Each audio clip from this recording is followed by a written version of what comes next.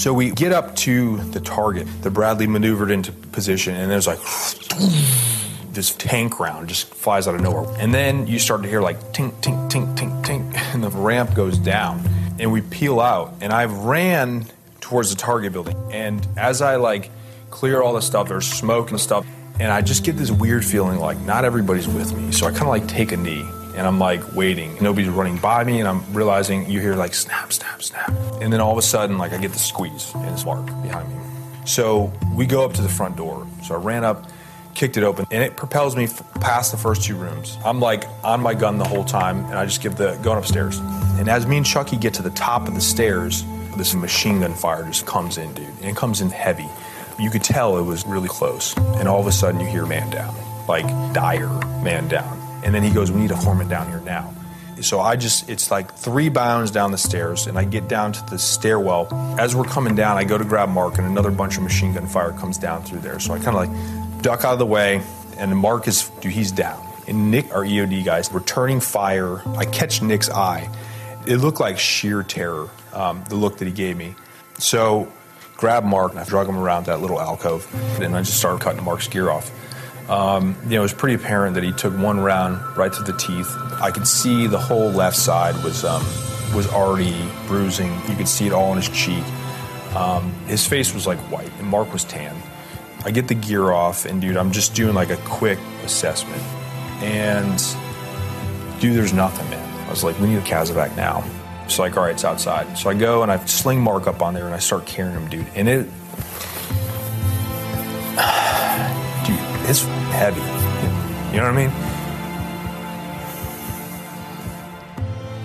Welcome to the Global Recon Podcast. I'm your host, John Hendricks. I have a special guest on with me today, a retired Navy SEAL and author, Jack Carr. Jack, how's it going? It is going great. Thank you so much for having me on today. Yeah, I'm glad we were finally able to catch up and do this. I got a lot I'd like to talk to you about. Including your novels and what you're working on and what you have coming up. So can we start with sort of in the beginning and what motivated you to join the Navy, and then if we can kind of walk through your career a little bit? Yeah, let's do it. Early on in life, I knew I was going to join the military, and I think that's because I grew up surrounded by relics of a grandfather who served in World War II. And although he didn't make it back, he was killed off Okinawa in 1945 when 2 kamikazes hit his aircraft carrier. I grew up surrounded by the silk maps they used to give aviators back then. They were silk so that if they hit the water, they wouldn't disintegrate like paper would. Medals, his wings, old black and white photos of his squadron, and he flew the Corsair, the F4U Corsair, which is the one that had the wings that fold up. There was a TV show called Black Sheep Squadron in the late 70s, early 80s, starring Robert Conrad. And I just knew I was always going to join the military. And I think it was because of that early influence. Growing up with the idea, essentially, of my grandfather as a hero. And I didn't know what I was going to do in the military exactly until I guess I did, because I always gravitated naturally towards books and movies that had special operations type theme to it.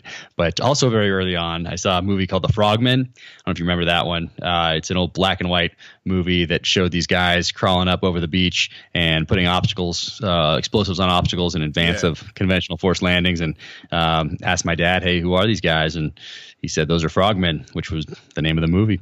And went down to the local library to do some research with my mom, who was a librarian, and found out what SEALs were. And whether it's true or not, my takeaway at age 7 was that, hey, these guys are pretty tough, and the training looks hard as well. So I'm in. Let's do this. So at age 7, they pretty much had me. So by the time that you had gone to the recruiter's office, you had been preparing for this for a while. Pretty much my whole life. Yeah. And back then there was not much written about special operations. There was, a few mentions in different chapters and books. And so this is like early 80s up until like 1990. There was just a couple videotapes that showed guys in Vietnam that were shooting the stoner out there, the frogmen, just rocking and rolling with that stoner. And so I knew that's the direction I was going. But back then you could essentially read everything that was ever printed about special forces and SEALs. But now you couldn't possibly do that with the internet. Just type in Navy SEAL or type in Army Special Forces or whatever, Army Ranger, whatever it is, and you're going to get more than you could ever possibly read or digest. But back in the 80s, you could actually read it all. And so I did my research. I think I knew more than the recruiter did when I finally walked in there to sign up. And I essentially told him what program I was going in for. And wanted to make sure that I also came in enlisted because I wanted to be a sniper, and typically in my research anyway, it said that officers weren't snipers. So I enlisted first, did my first 6.5 years enlisted, and then went to OCS and came right back to the SEAL teams as an officer, but ended up doing 20 years and had a good solid run there.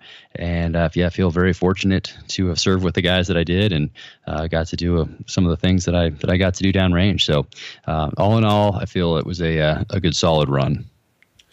By the time that you signed up and you were at the recruiter's office, did they already have it to where you can go through basic and then straight into selection? They did. They're moving that direction. It's not like it is today where you go to boot camp and then you go right to BUD/S. You do a little stop doing some training that is specific to get you ready for BUD/S. But back then it was a program called the Divefarer program. And that means you went to boot camp, and all it essentially did was give you the chance to try out for BUD/S, which I didn't know, but everybody really gets anyway. But if you sign on for 6 years, you got a chance. You got a guaranteed chance to try out at boot camp. So essentially, they get you for an extra 2 years by creating this program, even though everybody got a chance to try out anyway. But went in, did that, and I went to intelligence school because you had to have an MOS back then. We call it an A school, but there were certain ones that qualified you for BUD/S, and intelligence was one of them. So I think it was 16 weeks out in Dam Neck, Virginia for intelligence school, and then showed up at BUD/S, and went through, got to my team in October of '97. Oh, wow. So a few years later is when things really got going, and Afghanistan, and then later in Iraq and elsewhere. That's right. Yeah, it was my second deployment. We were 2 weeks into my second deployment when September 11th happened. Oh, so you were overseas? Yep. We were already there 2 weeks into it, expecting to we were in Guam. I think we were expecting to go do some training with the Thai SEALs in Thailand, maybe hit Australia, one of those normal pre-September 11th Naval Special Warfare PACOM deployments. And it's train changed, obviously, with September 11th. And it was about midnight in Guam, I remember, and phones started ringing up and down the hallways and in our barracks, and guys started banging on doors, and we had one TV down in the barracks, or in the basement of the barracks. So we went down and watched the Twin Towers fall on TV. Yeah, that was a crazy moment. I was in Manhattan when it happened.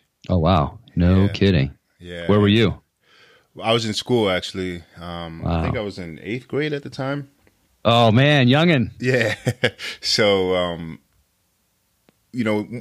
obviously there's a lot that I would never forget about that day. But the one thing that always sticks with me is the smell. So I at the time, I was living on the opposite end of the island, so on the northern tip. And you can see the huge smoke clouds just, for days. But the smell was there as well, and it just kind of smelled like burning metal.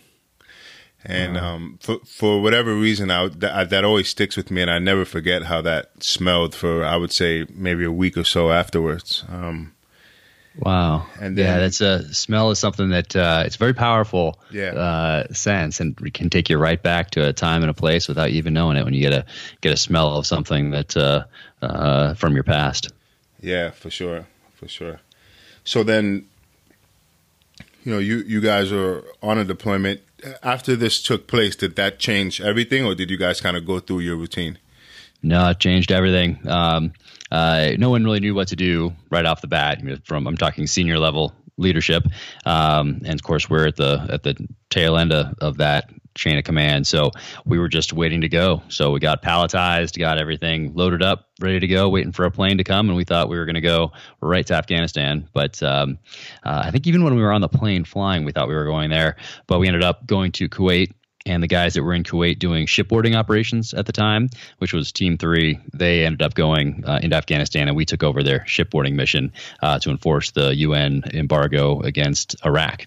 So that was the only shipboarding operations I did in my 20 years in the military was that time frame. So I'm actually grateful for it today because it was an interesting experience. But at the time, you want to be in Afghanistan.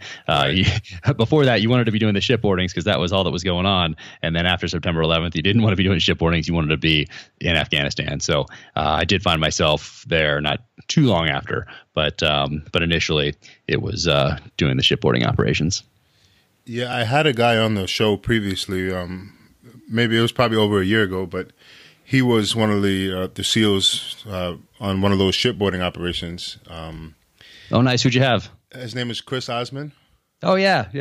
We took over for them, and they went into Afghanistan. So I've known Chris for a long time. Yeah. He's a good guy.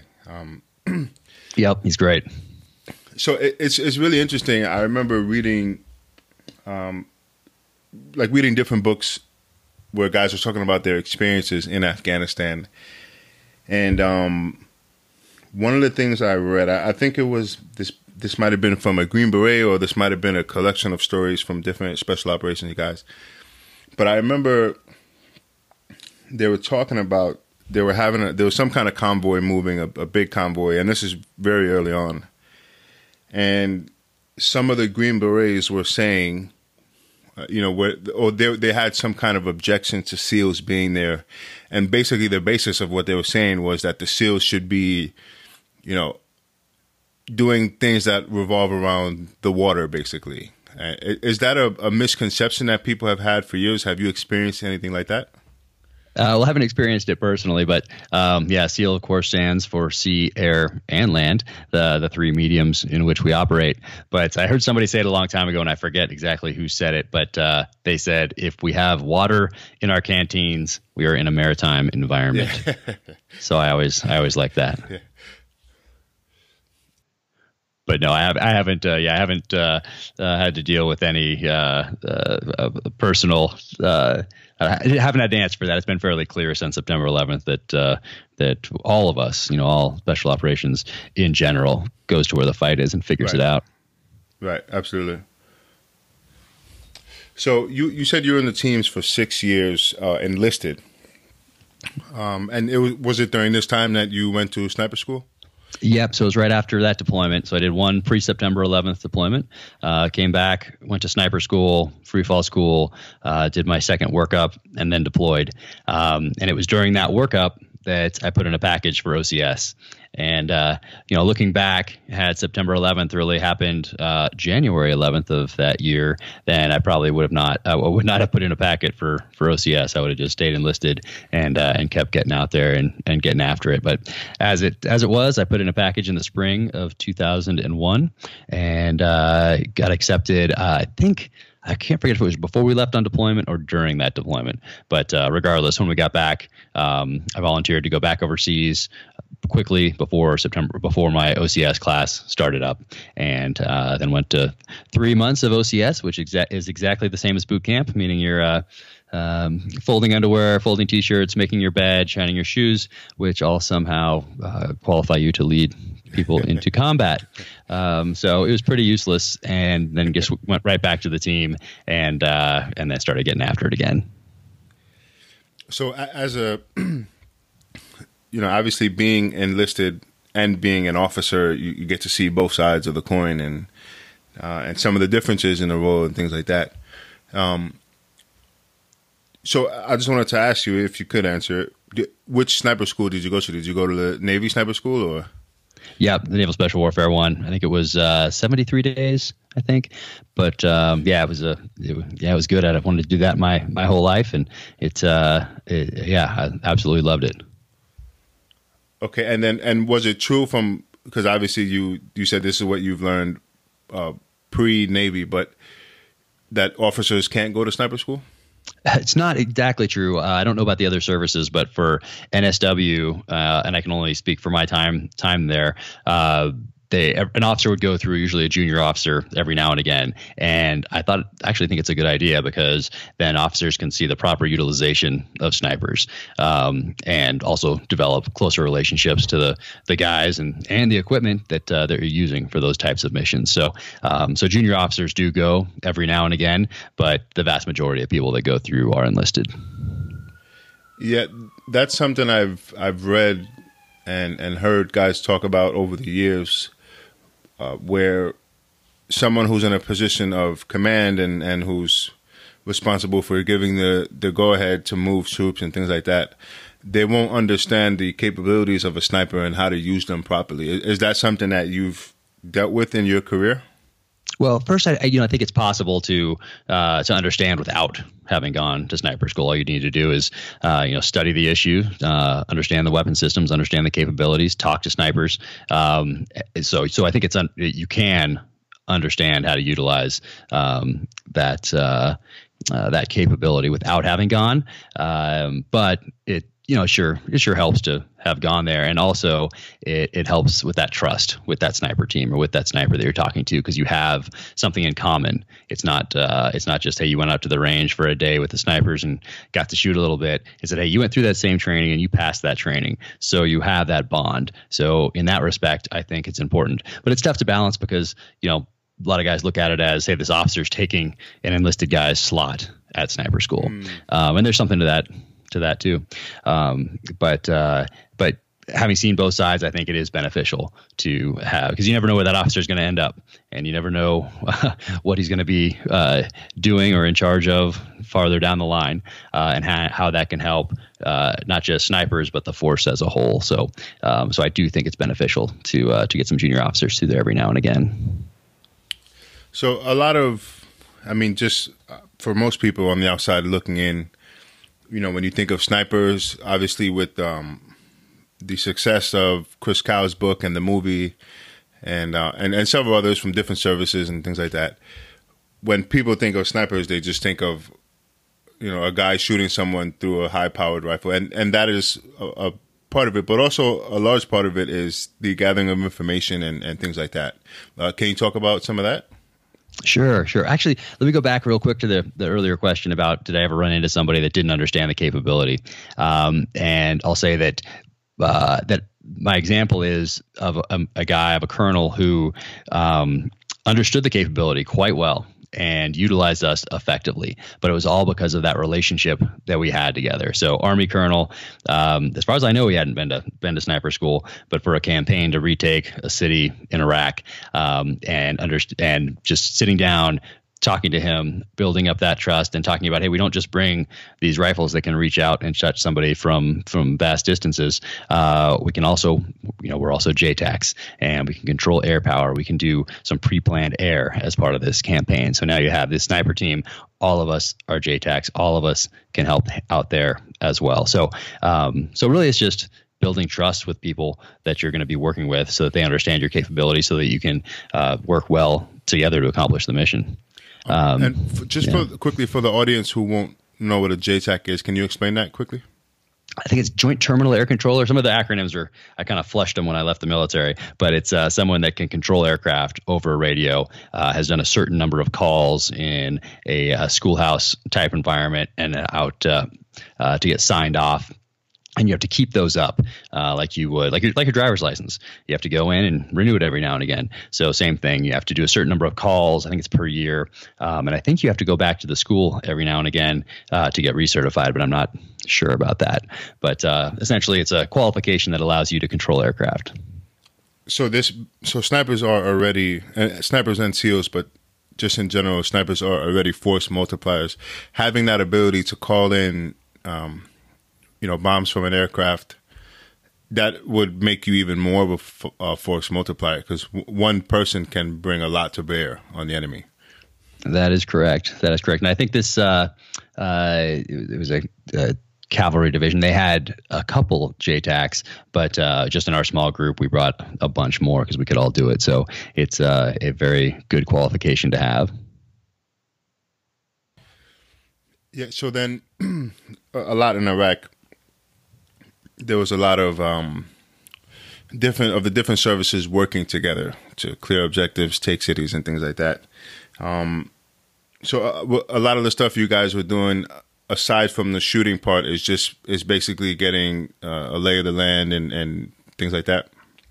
Yeah, you get that, well, you had some corporate knowledge because we've been going on this train deploy treadmill since September 11th. So a lot of guys have experience in the platoons now. And so if you're a new guy coming in, you're getting that experience through those guys who've been downrange multiple times before right away. Throughout your workup, you hopefully know where you're going, although that can change based off national level priorities and a changing geopolitical landscape. But let's just say that you do know where you're going. Well, you have that whole workup, which in our case is about 18 months if things go as planned.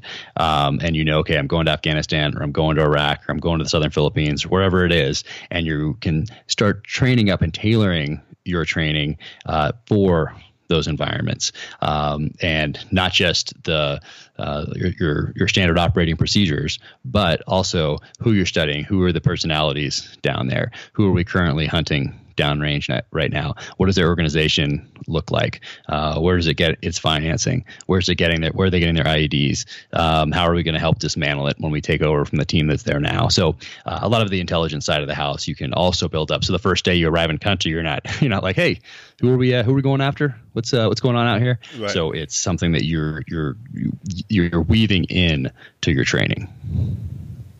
Right on. Okay, so you served for a total number of 20 years? Yep, 20 and a wake up. Okay, and so then obviously the majority of that time is after September 11th. There was a lot of fighting going on, and a lot of things going on worldwide as well. I mean, just on Easter, there was a series of bombings across Sri Lanka. Right. It's a terrible tragedy. A lot of people were killed. And just before we got on, I was making a cup of coffee, and I'm just kind of scrolling through the news app on my phone, and I'm seeing that they are saying that the group responsible had some kind of outside help, so from somewhere outside of Sri Lanka. And this is just something from talking to different people and reading a lot about it. I feel like people aren't aware of how connected some of these terrorist groups are globally. And I think, now with some of the things that are coming out of what happened in Sri Lanka, people are going to understand that a little more, maybe. Yeah, I mean, it's a different geopolitical landscape than we had in September of 2001, or the year before in 2000, or in 1999, 1998. Things have evolved. The enemy has adapted and evolved. We used to think about the enemy in Afghanistan in a cave, really planning 9/11, and that's not really the case. It was planned. Maybe the idea was hatched there and in the southern Philippines, but the training and everything else happened in Germany, in California, in Florida, in Arizona, right here under our noses for the most part. And now you don't need that cave. You don't even need that safe haven today, because you can do it virtually. So instead of being with someone in, let's say, Florida or Hamburg or an island in the southern Philippine island chain, or anywhere in Afghanistan, you know what? We can be in a chat room. We can be online, and we can plan, we can learn, we can adapt, all virtually. So it's things have definitely morphed since September 11th, and particularly how the enemy trains and how the enemy plans. So yeah, the cyberspace is which is vast. There's a lot of places people can hide out there online, and they don't need a cave. Right, and with the emergence of ISIS and how quickly they were able to take land and territory in Iraq and Syria, and then the way that they they were like using a content creation method for how they were posting and using some of the videos and material that they were creating to recruit people. But what a lot of people don't understand is before ISIS, Al Qaeda was doing that in Iraq. It's just they were selling like the VHS at the markets, and they were doing all these brutal things. They just weren't as tech savvy. So these things been going on for quite a while. It just wasn't until ISIS came along that some people were kind of hip to it. Yeah, no, ISIS definitely took it to the next level. That's for sure. And the enemy's always been better at us at the PR side of this. We're a huge bureaucracy, both the U.S. military and our political system that controls the military. So it's tough to move a bureaucracy as large as the United States government. Now, ISIS, Al Qaeda, other terrorist groups are much more agile and they can think things through in terms of, hey, what's the outcome? What do we want? And then how do we get there? So let's back plan, not just from a certain mission. Like we might say, okay, we're going to go capture so-and-so. Okay, what's his pattern of life? Okay, let's figure all that out, put together the target package. Let's go get him. So the enemy would say, hey, what do we want to get out of this from a PR standpoint? Okay, then to get that, what do we need to do? Is it a bombing? Is it faking a bombing that the Americans did? What do we need to do to get to that outcome, to get to that PR, marketing, recruiting outcome, and then work backwards from there? So they've always been better at that than we have. Yeah, I always found it kind of strange that they were able to utilize all this propaganda and stuff like that, and it seems like they weren't being countered, at least at first. I'm not sure how things evolved over time, but and I think it's also a tactic that is used. Like, for example, there's a lot of people who were against the drone program in Pakistan. A lot of, or I'm not going to say a lot, but there were a certain number of civilians who were killed in these drone strikes. But the drone strikes were targeting some really bad people. And these guys who were being targeted, they know they're being targeted, so they purposely remain amongst civilians and things like that. And that's also a tactic that you see the Israelis have to face quite often. And it seems to be really successful. And I'm just looking at the bigger picture and trying to look at all the information. It seems kind of strange to me that it always seems to work, at least for a large percentage of the public. Yeah, no, it's very true. Like we scramble to get our public affairs officers out there in response to something. So we're very reactionary in that sense. The opposite is true of the enemy.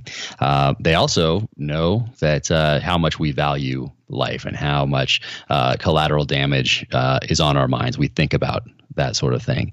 And a lot of the technology in our weapon systems is there to reduce that collateral damage. So they know that we are very sensitive to that, and we do everything we possibly can to avoid it. So they play right into that by being around children, by being around women, being around civilians, non-combatants, and that's just part of how they do it. And the drone program, it's a tough one. Drone program. And I'm not saying I definitely do not have all the answers, and there might not be any really good answers to some of these things, because the drone that can be used as a recruiting tool for them as well. Right. Whether it's whether there is collateral damage or not, and it's deciding, hey, where is that tipping point where killing that person that you're after is worth it, is more valuable than the recruiting effort that we're playing into that the enemy exploits to the best of their ability. So that's a tough one. So you have you've written one book and you have another one on the way? Correct. Yep. The Terminal List is my first one, and it's fiction. It's 100% fiction that came out last year, and it's been just exceeding expectations on all fronts. So I could not be more pleased with how it's going and how it's been resonating with people. And I think it's doing so well because even though it's 100% fiction, the feelings that the protagonist has are drawn from emotions I have related to real world experiences. So although I wrote 100% fiction, the emotions that the protagonist feels are real emotions. So it resonates as very authentic, and that's because those emotions are real. Same thing with the second novel that comes out in July. And have you released the title of that yet? Like the name of it? Yes, that's True Believer. Okay. And the first one, I wanted to make sure I was honoring my former security clearances. So I submitted it to the Department of Defense. They have an office called the Office of Pre-Publication and Security Review. And even though it's fiction, I wanted to make sure that there wasn't anything in there that could possibly help the enemy. So I submitted it, and they advertised 30 days in a turnaround. And in the first book, it took 45 days. And so I thought that was pretty good for a big government bureaucracy, and they took out 9 sentences, I think it was. So I left those redacted, blacked out in the novel because I didn't know, hey, if I write around this, is that okay, or what do you do? So I just left them blacked out in the novel. Second one, True Believer, was supposed to come out in April, but because they take a little more than 45 days this time around. They took almost 7 months to do their review, and they took out, I think, 57 sentences this time and a couple full paragraphs. So that they took out a little more of this, which sounds like a lot, but in a long novel, it's really not that much. But I left that redacted in the second novel as well, and that one will come out July 30th. And so what inspired you to write? Because often there will be people with your experience and backgrounds, and they'll write sort of a book about their life and their experiences, or just one small piece of it. So what motivated you to write? So I wanted to do this since I was a little kid. About the same time I knew I wanted to be a SEAL, I also knew that I wanted to one day write fiction. And I think a lot of that is because in the 80s, like I mentioned, there was hardly anything written about SEALs, but there was stuff written in fictional novels. Protagonists of novels in the 80s, they had backgrounds as SEALs or Special Forces guys or CIA paramilitary officers. And I just naturally gravitated to those novels because the protagonists, the main characters, had backgrounds that I wanted to have in real life one day. It was David Morrell. He created the character Rambo back in 1972, but in 1983, he had a book called The Brotherhood of the Rose. It's an amazing novel, and he mentioned SEALs there in fiction for the first time that I'm aware of. I think Clive Cussler might have done it earlier and Raised the Titanic, but I didn't read that until later. But I read all these guys like David Morrell, like Nelson DeMille, Stephen Hunter, J.C. Pollock, A.J. Quinnell, Tom Clancy, who created the character, obviously Jack Ryan, but he also had John Clark, who was a former SEAL and had an origin story that came out called Without Remorse, which is one of my favorites. So I did a ton of reading growing up, and I didn't really think of it like this at the time, but now that was my early education in storytelling. Later on, I discovered Vince Flynn and Daniel Silva and Brad Thor, and then today Mark Graney. But that foundation in the fictional thriller genre, when I add on my professional study of terrorism, of insurgencies, and then add to that my experience, it seems like I've been training for this my entire life. So this next chapter in life after transition from the military is pursuing the profession of a writer. And I feel extremely fortunate that the first book has done so well and that the second one is coming out soon. So how long have you been retired from the Navy? I got out in the summer of 2016. So what is that, a couple of years now? Okay. And how has that process been for you transitioning? Before we get back to the conversation with Navy SEAL Jack Carr, I just want to give a quick thank you for the sponsors for this episode, Blinkist. In today's age, it can be hard to find the time to sit down and learn more. A lot of people work and have a side gig or work 2 jobs, or they have to take care of their family when they get home from work. So you feel like you don't have enough time to sit down and relax and read and develop yourself. Well, there's an app that I highly recommend. It's called Blinkist. Blinkist is the only app that takes the best key takeaways, the need-to-know information from thousands of nonfiction books, and it basically condenses them down into just 15 minutes so you can read it or you can listen to it. Blinkist is made for people like you who want to get the main talking points of the book quickly without having to sit and spend the time reading the entire book. With the audio feature, Blinkist makes it so easy you can finish 4 books in a day. 8 million people are using Blinkist right now, and it has a massive and growing library, from self-help, business, health, and to history books. I like Blinkist because in less than 15 minutes, I feel like I have a better and more well-informed opinion on the topic. I use Blinkist when I'm making breakfast in the morning before I start my day, or when I'm ending my day at night. I like to read and learn, and I think that helps me fall asleep. I've read and listened to these books, and I highly recommend you check them out. The first book is The 4-Hour Workweek by Tim Ferriss. The second book is called Factfulness, 10 Reasons We're Wrong About the World and Why Things Are Better Than You Think, by Von Harris Rosling, Ola Rosling, Anna Rosling Runland. Right now, for a limited time, Blinkist has a special offer just for our audience. Go to Blinkist.com/recon to start your free 7-day trial. That's Blinkist, spelled Blinkist. Blinkist.com/recon to start your free 7-day trial. Now we'll get back to the conversation with Jack Carr as he talks about his transition out of the Navy. Yeah, so I think for me, I was fortunate in that I knew exactly what I wanted to do next, which was right. I think a lot of guys take some time figuring that out because they don't have experience in the profession that they think they want to go into, which is why mentorship programs and internships are so important as guys are getting out of the military, so they can kind of test the waters in a few different things and see, hey, is law really what I want to get into? Do I really want to go to law school? Or hey, do I really want to be a doctor? Or do I really want to start this small business? Or hey, do I really want to jump into the tech world? Whatever it may be, guys have a hard time finding that next mission in life. And during my last couple of years in the military, I got to see that. So I saw guys that struggled with transition, struggled with finding that purpose, struggled with finding that next mission.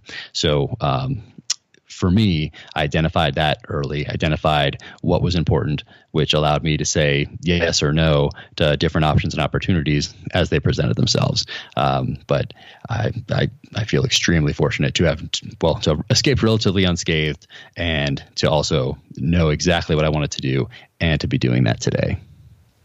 So is that something, like if you were giving advice to a guy who's going to get out in 2 or 3 years, is that something you would tell him?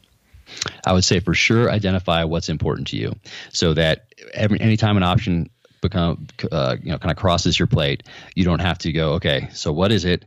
Where do I have to go? Do I have to move for it? Okay, if I have to move for it, what is that profession all about? And start studying, start figuring it out. If they have ahead of time already figured out what's important to them. So for me, it was controlling my schedule. And so the freedom to control my schedule and financial freedom. So those were the two things, because those would allow me to take care of my family. We have 3 little kids, and the middle one has severe special needs and needs full-time care forever. So our mission as a family really is taking care of him for life, making sure he's taken care of. So that mission was kind of handed to us. But I would get all these options and opportunities coming my way as I was transitioning, and it really helped me to be able to say, okay, this one might hit the financial piece, but it doesn't hit that controlling the schedule piece. That way it's an automatic no. So that's all the thought that I had to put into that. So when I have limited bandwidth to deal with, I could focus that bandwidth where it needed to go, and not worry about, what's this opportunity, and then spend a week and a half, 2 weeks discussing with my wife, researching, trying to reach out to people in that profession and figure out if it's going to be something that's a good next move for me. Well, if you've already established what is important to you ahead of time, then it makes those decisions a lot easier. So during that process, I would imagine a lot of the opportunities that came your way are more related to like security. Some were, but I really wanted to make a clean break from the military. I mean, it was such a huge part of my life, obviously growing up, knowing what I wanted to do. And then we were at a full-on sprint for that 20 years I was in, particularly after September 11th. And if you think of it as a pendulum, that pendulum was always on the side of the teams, because that's what you owe. Well, that's what you owe the guys that you're leading. It's what you owe their families. It's what you owe the mission, what you owe the country. You have to be solely focused on that task at hand. So everything I did was done to make me a better SEAL, a better leader.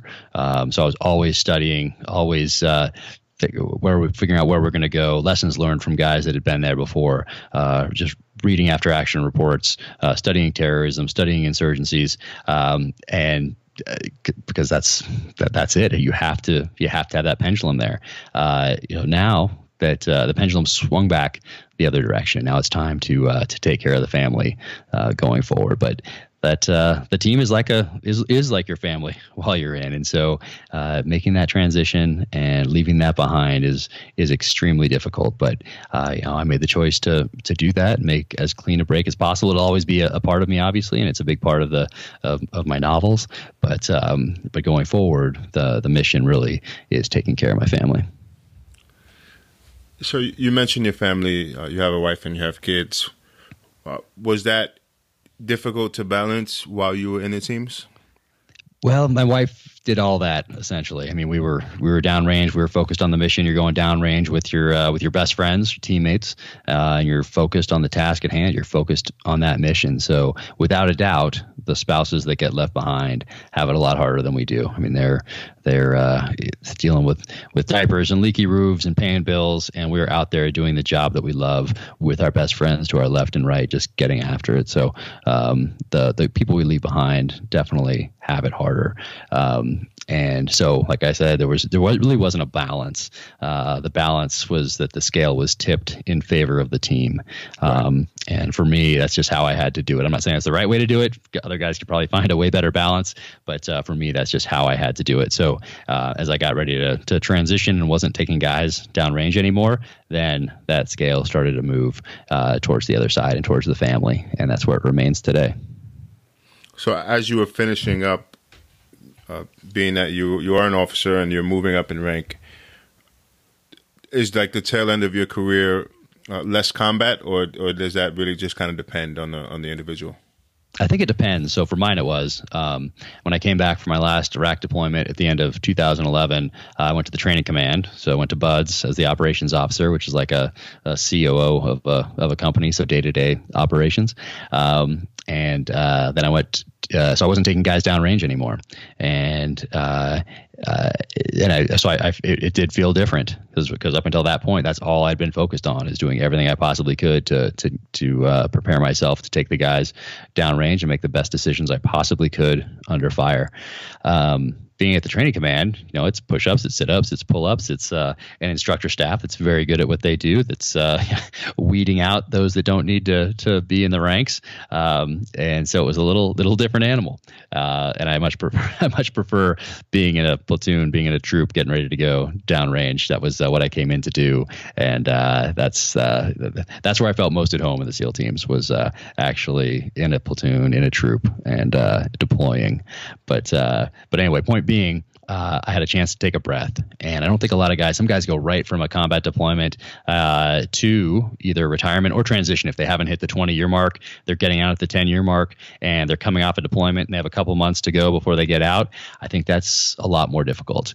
Going to the training command allowed me to take a breath, look around, and figure out what was important and what I was going to do going forward. So I didn't really make the decision to get out until I got to that training command, although my last deployment to Iraq would be the last one where I'd tactically lead guys on the battlefield, which is what I came in to do. So looking back, I guess I always knew I was going to get out after that, but I didn't really think about it until I was home, until I was at that next command. So I had some time to think, to process, and figure out what our next move was. And luckily for me, since I was a little kid, I always knew I wanted to write, so that was going to be the next step.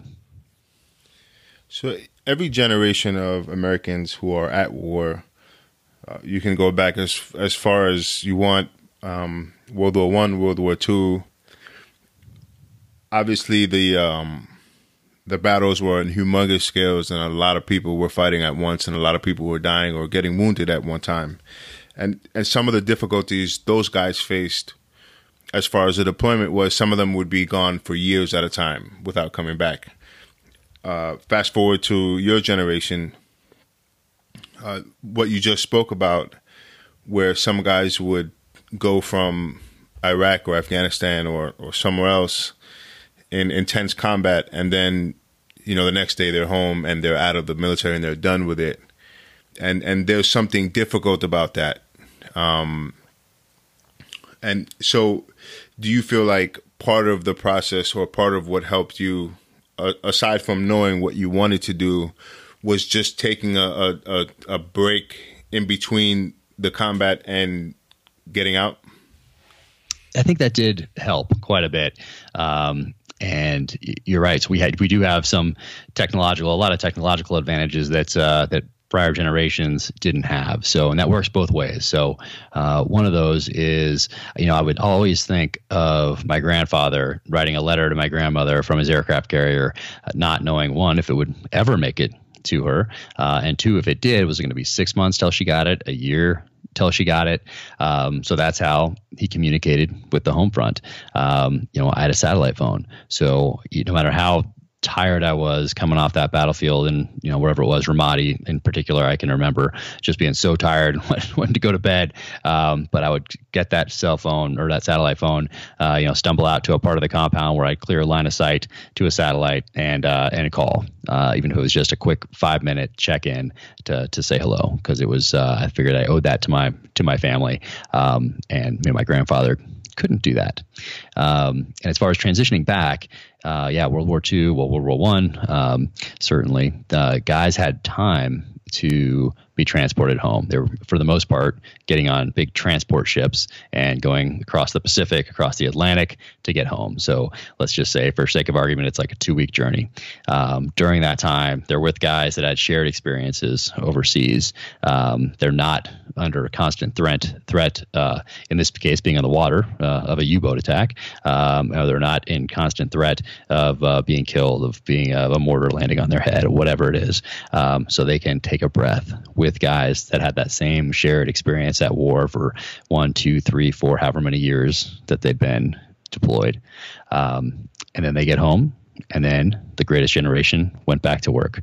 So for us, you get on a plane in Baghdad or Bagram, and you fly home. Maybe you have crew rest in, let's say, Spain or Germany for a few hours, but then you're landing back in San Diego or Virginia Beach, and you're going to see your family that evening. So less than a day after you're kicking in a door in Iraq or Afghanistan, you are now being presented with a child to change that kid's diaper for the first time, or whatever it may be. So point being, you don't have that 2 weeks of decompression with people that have shared experiences that let you slowly transition back to quote unquote normal life.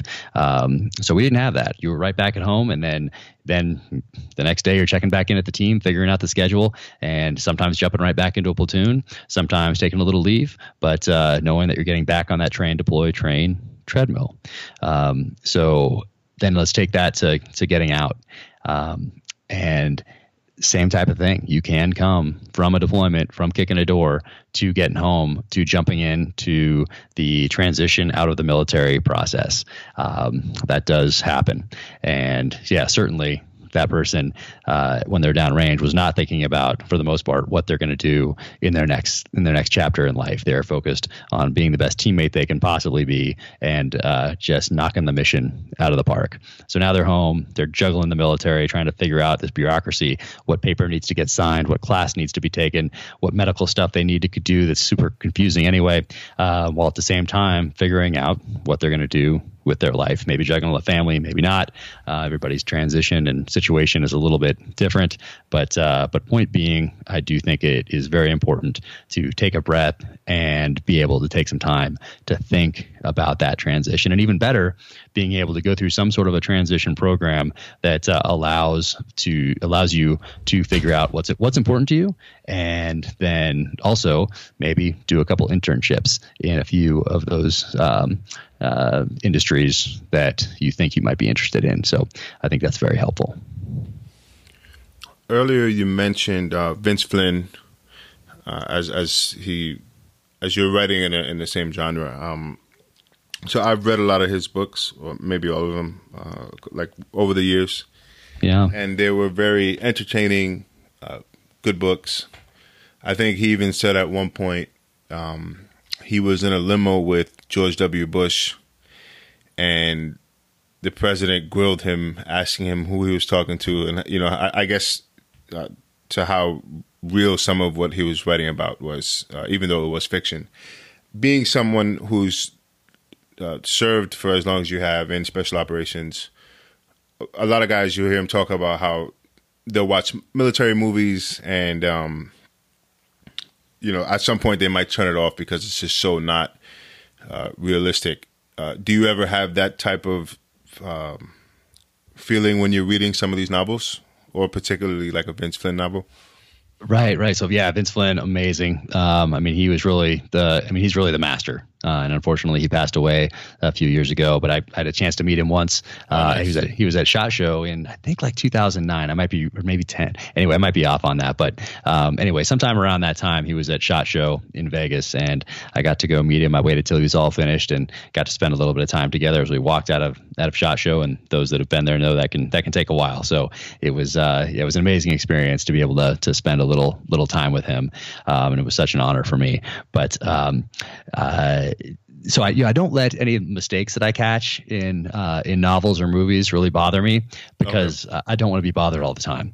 Right. And, particularly in movies, there's a lot that you can, and you could sit there and you could nitpick every single one. It would be easy to do, but I try to look at it like, hey, is this a good movie? And does the weapons handling and the tactics and everything else that I see, does that enhance it or not? And if it's a little mistake here and there, it's not going to ruin it for me. Same thing in a book. And, for authors, I think it's harder today because, let's say back in the 80s when I was reading all these guys, there wasn't necessarily a good way to check on every little thing. And certainly there wasn't a platform where your readers or critics could get access to you and call you out on every little thing. Right. So authors that are calling, magazines clips, which was, fairly common. I think it's kind of changing now. But, now someone can jump online on Twitter and blow you up and say it's a magazine, not a clip or whatever. Back then they didn't know. They're trying to write a good story. So I try not to let those bother me, particularly if I'm going back and reading things from the 60s, 70s, 80s, early 90s. I certainly don't let it bother me in those. I keep in mind the time and place and kind of accessibility and information that was available to authors back then. So I tend to be quite forgiving when it comes to books and movies that don't get it quite right. Yeah, or another one I see a lot is someone might say, "Oh, the weapon had a silencer," and then someone comments, "It's a suppressor," Right. Yep. Exactly. It's very common as well. So it's tough because then you see all that as an author. So it's it's tough, and they don't know. But yeah. So yeah, I don't let that. Otherwise, I'd be bothered all the time probably. Could you just give the audience sort of a quick rundown of your book, The Terminal List? Maybe explain a little bit about the main character and just give them a taste of it. Yeah, absolutely. So it's a book about revenge without constraint. And I stayed on track because I read there's a few books by Stephen Pressfield, and he wrote Gates of Fire is probably the one most people are most familiar with, but he wrote Legend of Bagger Vance. Oh, it's amazing. Yep. Also wrote The Legend of Bagger Vance, also, wrote Afghan Campaign, but he has a series of books on creativity. One's called The Art, or The War of Art. Another one's called The Perfect Swing, or The Authentic Swing. Another one's Do the Work. Another one's called Turning Pro. And they're all similar in that they essentially say the old Nike slogan, just do it. So that's all those books broken down. But in one of them, he mentions that, and I think in his case it was a typewriter, but he'd put the theme for his novel on a yellow sticky, and he'd continually look at that throughout the writing process to stay on track. So I wrote revenge on a yellow sticky and I put it on my computer.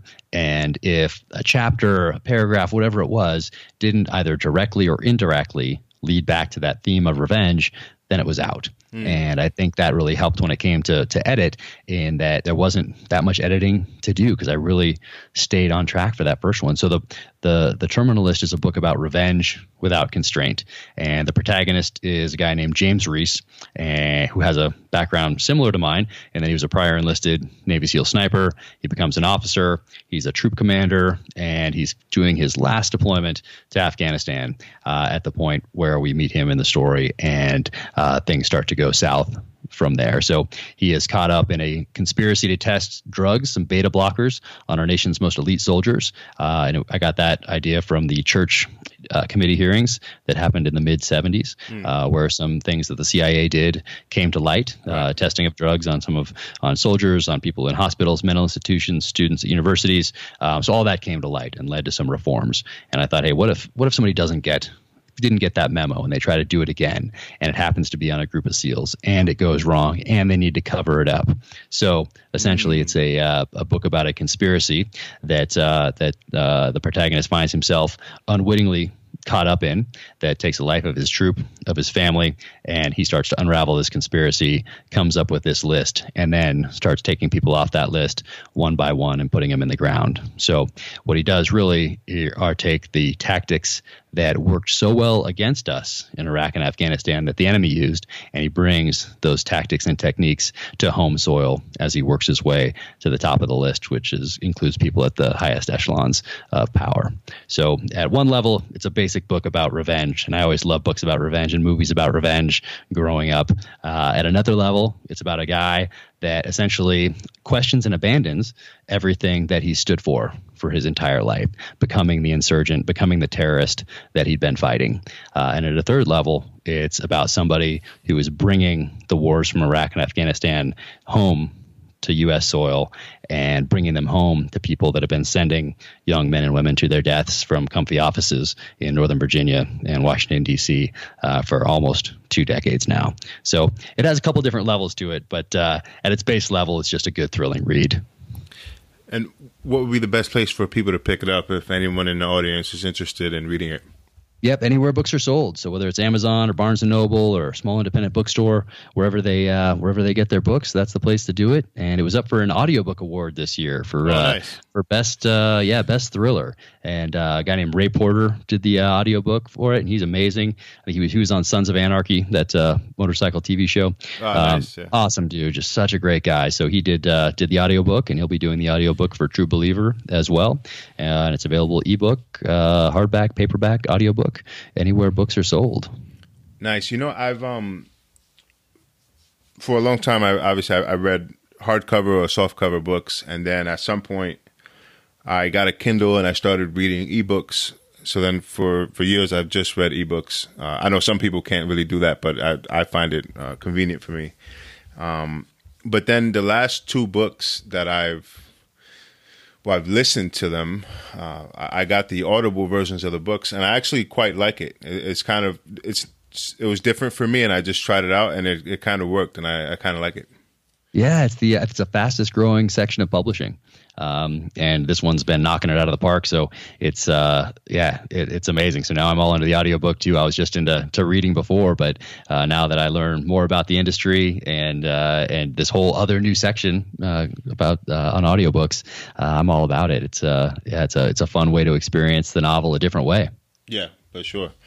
So Gates of Fire is obviously it's a fascinating book, and there's a lot of lessons in it. Is that something like something like the Gates of Fire? Is that something that you would recommend to like a young SEAL or a young Green Beret or a young Ranger or something like that? Oh yeah. No, it's required reading. That's for sure. I had a reading list for my guys, and I'm going to post it at some point and add to it probably on my website. There's a bunch of stuff on the website too. If anybody is interested in some of the kind of behind the scenes on weapons and gear and that sort of thing, that's you can go deep dive on the website at officialjackcarr.com for those. But yeah, Gates of Fire is definitely a must read for anybody going into the military, and I'd say probably read it ahead of time. Don't wait till you're already in. It's one people should be reading probably in high school. Yeah, it really is fascinating. I read it a couple of years ago, and I don't know why I did this. So last summer I was in Greece and I visited Thermopylae, and I got to see the statue of Leonidas, and wow, and it's really remarkable. But I don't know why I thought this, but I felt like when I got there, it was going to be like, how it was during the story, where it was this tiny. They fought the Persians at this tiny area where they lost the advantage of numbers because only a small amount of people can get in there. So that was their tactic, and for some reason I thought it would look kind of similar. So I have I do photography and videography as well. So I have my camera, I have my drone, and I'm like, I'm going to make this really cool drone video, going through the hot gates and everything. And then when you actually get there, so much time has passed. The the shoreline has receded like miles and miles back, so now it's just like completely different. Really? Yeah, but some of the mountains are still there. Like those are the same mountains that they were maneuvering through to get to the Hot Gates. So that part is cool. But when you get there, it's just like Thermopylae is just like a small town, and it's famous for having the monument to Leonidas and the Spartans. And so that part is cool, though. They have this really big statue, and then maybe a few hundred feet to the right of the statue, there's a monument to the Thespians, I think. Okay.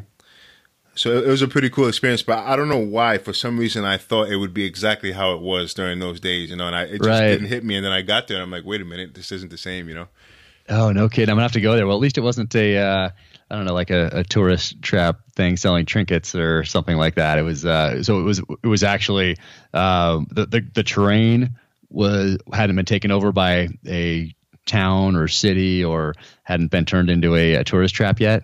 Well, it is a town, okay, but and I'm sure a lot of people do visit, but it's not like one of those things like going to the Acropolis in Athens. okay. Like to go there, you got to really kind of go out of your way. You have to want to go there, So it's not okay. So I think because of that, it's not a huge tourist trap, but they do have like behind it, they have like a museum kind of set up, and you can buy some souvenirs and stuff like that, and they give you kind of some history lessons and background on what took place. But I would assume most people who are driving out of their way to go there are already pretty familiar with it.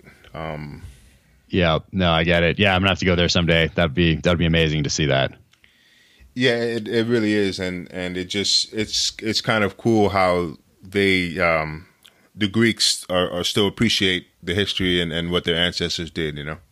Oh yeah, it directly impacts us today still. Yep, absolutely.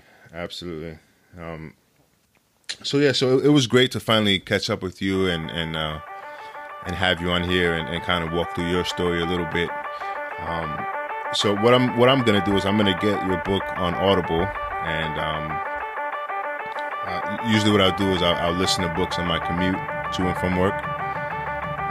So now I have my next book. I appreciate you coming on and taking the time to do this. And I want to thank you for your service as well. Oh, much appreciated. Thanks for the support, and thank you so much for having me on. Looking forward to our next talk. Yeah, for sure. Anytime.